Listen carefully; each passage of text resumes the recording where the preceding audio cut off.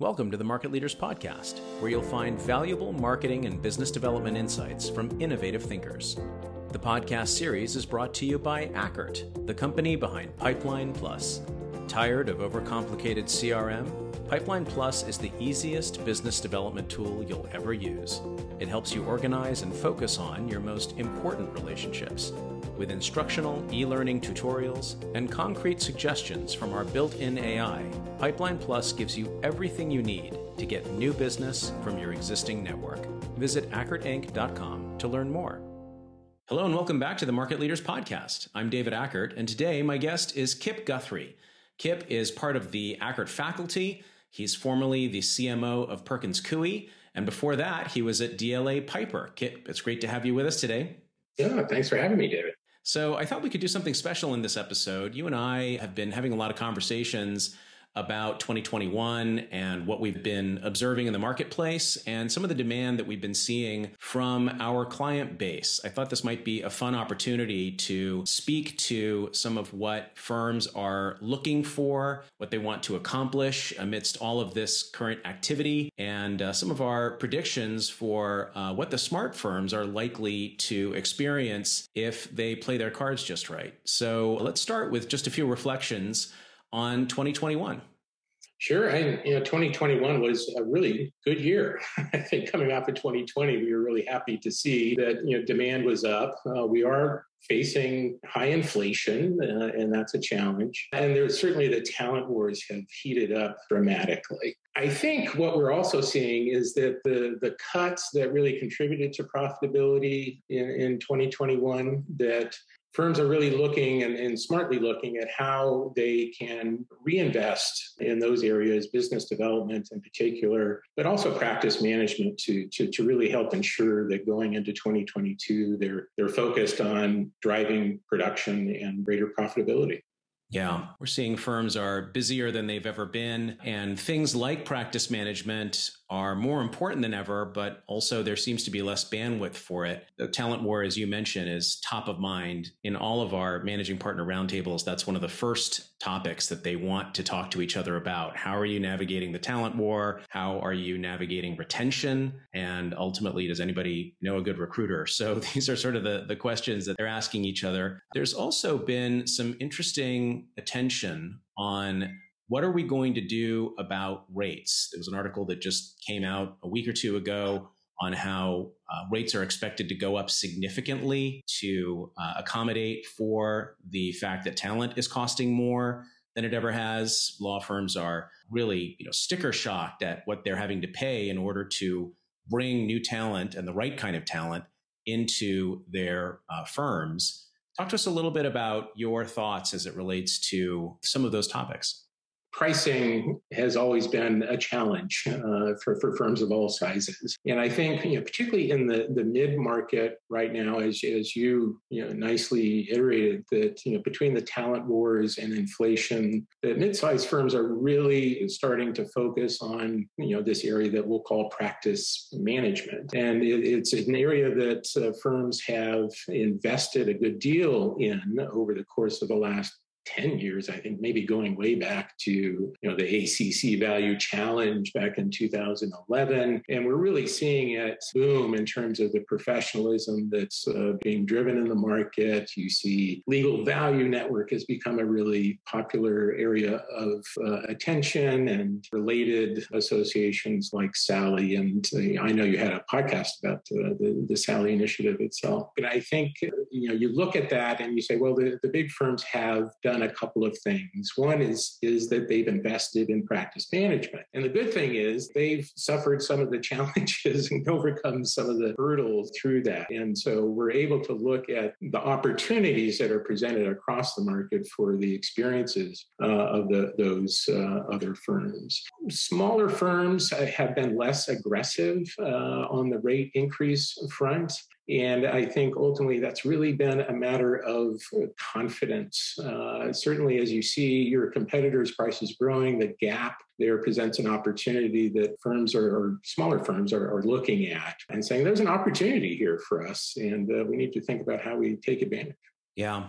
That takes us into some of the work that we've been doing on profitability assessment and optimization, especially with mid-sized firms. But many of them are feeling like they're leaving money on the table. Oftentimes, the topic of rates is one that becomes emotional for any timekeeper. You've got the client relationship, which is more important than anything. And do you really want to have the conversation about, hey, we're increasing our rates by a significant jump because the talent war is what it is right now? That's not an easy conversation to have with clients. And of course, lawyers in particular are prone to write-offs, write-downs, discounts, basically whatever they feel they need to do in order to sustain that client relationship. Anything except actually talk to the client and get a sense of their expectations, get a sense of whether or not the value is really there. There's a lot of assumptions that get made when the lawyer is about to send the invoice on how that might be received. And so this profitability assessment and analysis exercise has been really interesting because what we've been able to see is, first of all, some practices are very profitable, some are very busy, some are not. And where are those imbalances at the firm? We've been able to conduct client feedback interviews and bring that client perspective back to the firm. And in some cases, they're seeing that the clients may not be as fee sensitive as the lawyers are anticipating, and that they may be negotiating against themselves in advance of sending those fees out. There's also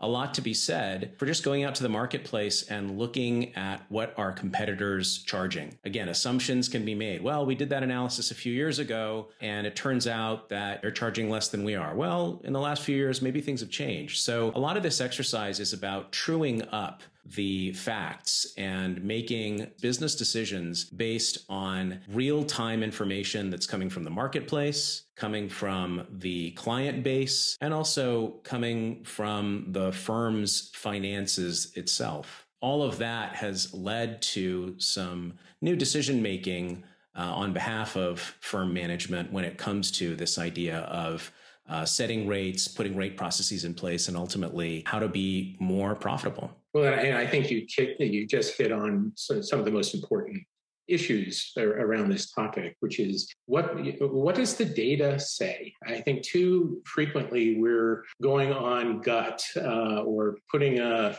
finger into the wind or making decisions based on some past experiences which may or may not be applicable today. So, the client feedback element has been really informative for the clients that we've worked with, David. I mean, as you saw, and you just mentioned that there are clients that are clearly indicating that they understand where the value is in the work that's being delivered to them. And that's not to say that price isn't a consideration. It absolutely is. It always will be. But they also appreciate that this is not a race to the bottom to find the cheapest price. It's really about finding the best value in terms of the deliverable, in terms of the results, the solution, the understanding of my business. So it's really informative to clients to take that step as they're thinking about rates, among other things. The other thing is, data is available, as you suggested, to compare firms to one another. And data is never perfect. It's never enough. But you have to actually look at things that are objective. And you can find good data that I think you can get comfortable with and say that, look, this does apply to us ultimately. And I think that is, the muscle that firms really are starting to develop. It's looking at things from a more objective perspective so that they can make smarter business decisions.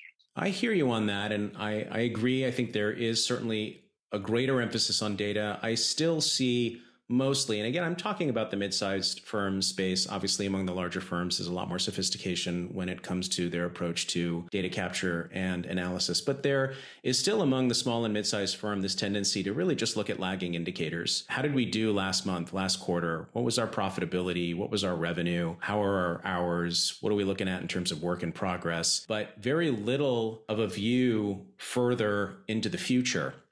How are we trending in terms of our marketing activity? What's going on in terms of our business development activity? And what is that likely to imply for the work that's going to be coming in the door in the next 6 to 12 months? These are the kinds of more sort of forward-looking data points that tend to be overlooked among the small and mid-sized firms. And in some cases, it's because they don't believe they have the tools for it. These tools do exist. And in some cases, I think it's just a matter of following precedent and doing things the way we've always done it.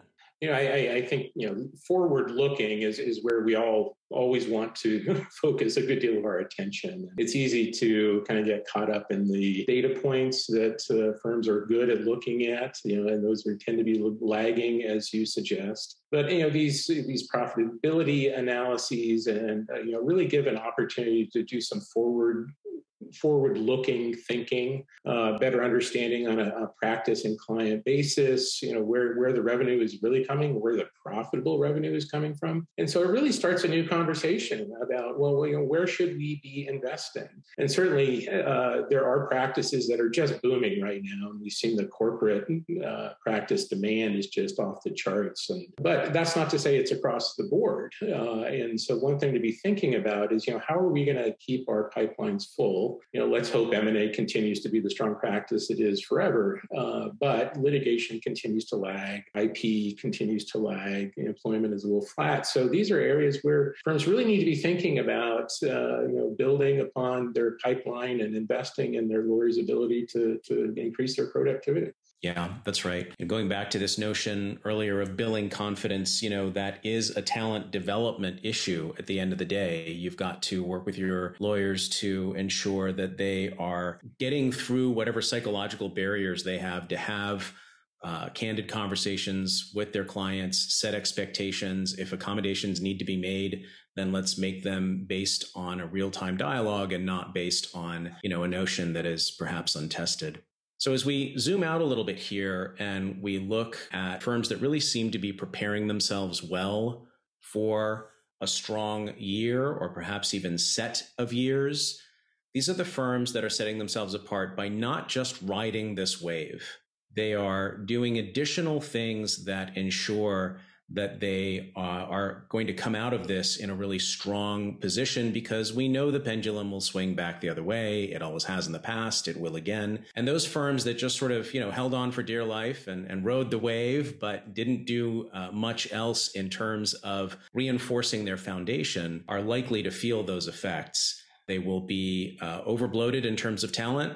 They will have hired a lot of people to deal with demand that will start to taper off, and they will not have necessarily invested in those people such that they can sustain themselves with books of business. They can assume meaningful leadership roles at the firm, and that's definitely one thing to think about. The other thing that firms that are being a little more savvy about this are doing is that they are engaging in client feedback programs, having conversations with clients through third parties or through formal initiatives, not just sort of finger in the wind. Well, I chat with my clients, so sure, I can tell you what they're thinking, but really having a more structured process around gleaning the kinds of insights that will help them make strategic decisions about how do we grow this client beyond this phase that we're going through? How do we make sure that we satisfy the client? How do we make sure that we're doing everything we can to retain the client? Because Lord knows it's a competitive environment.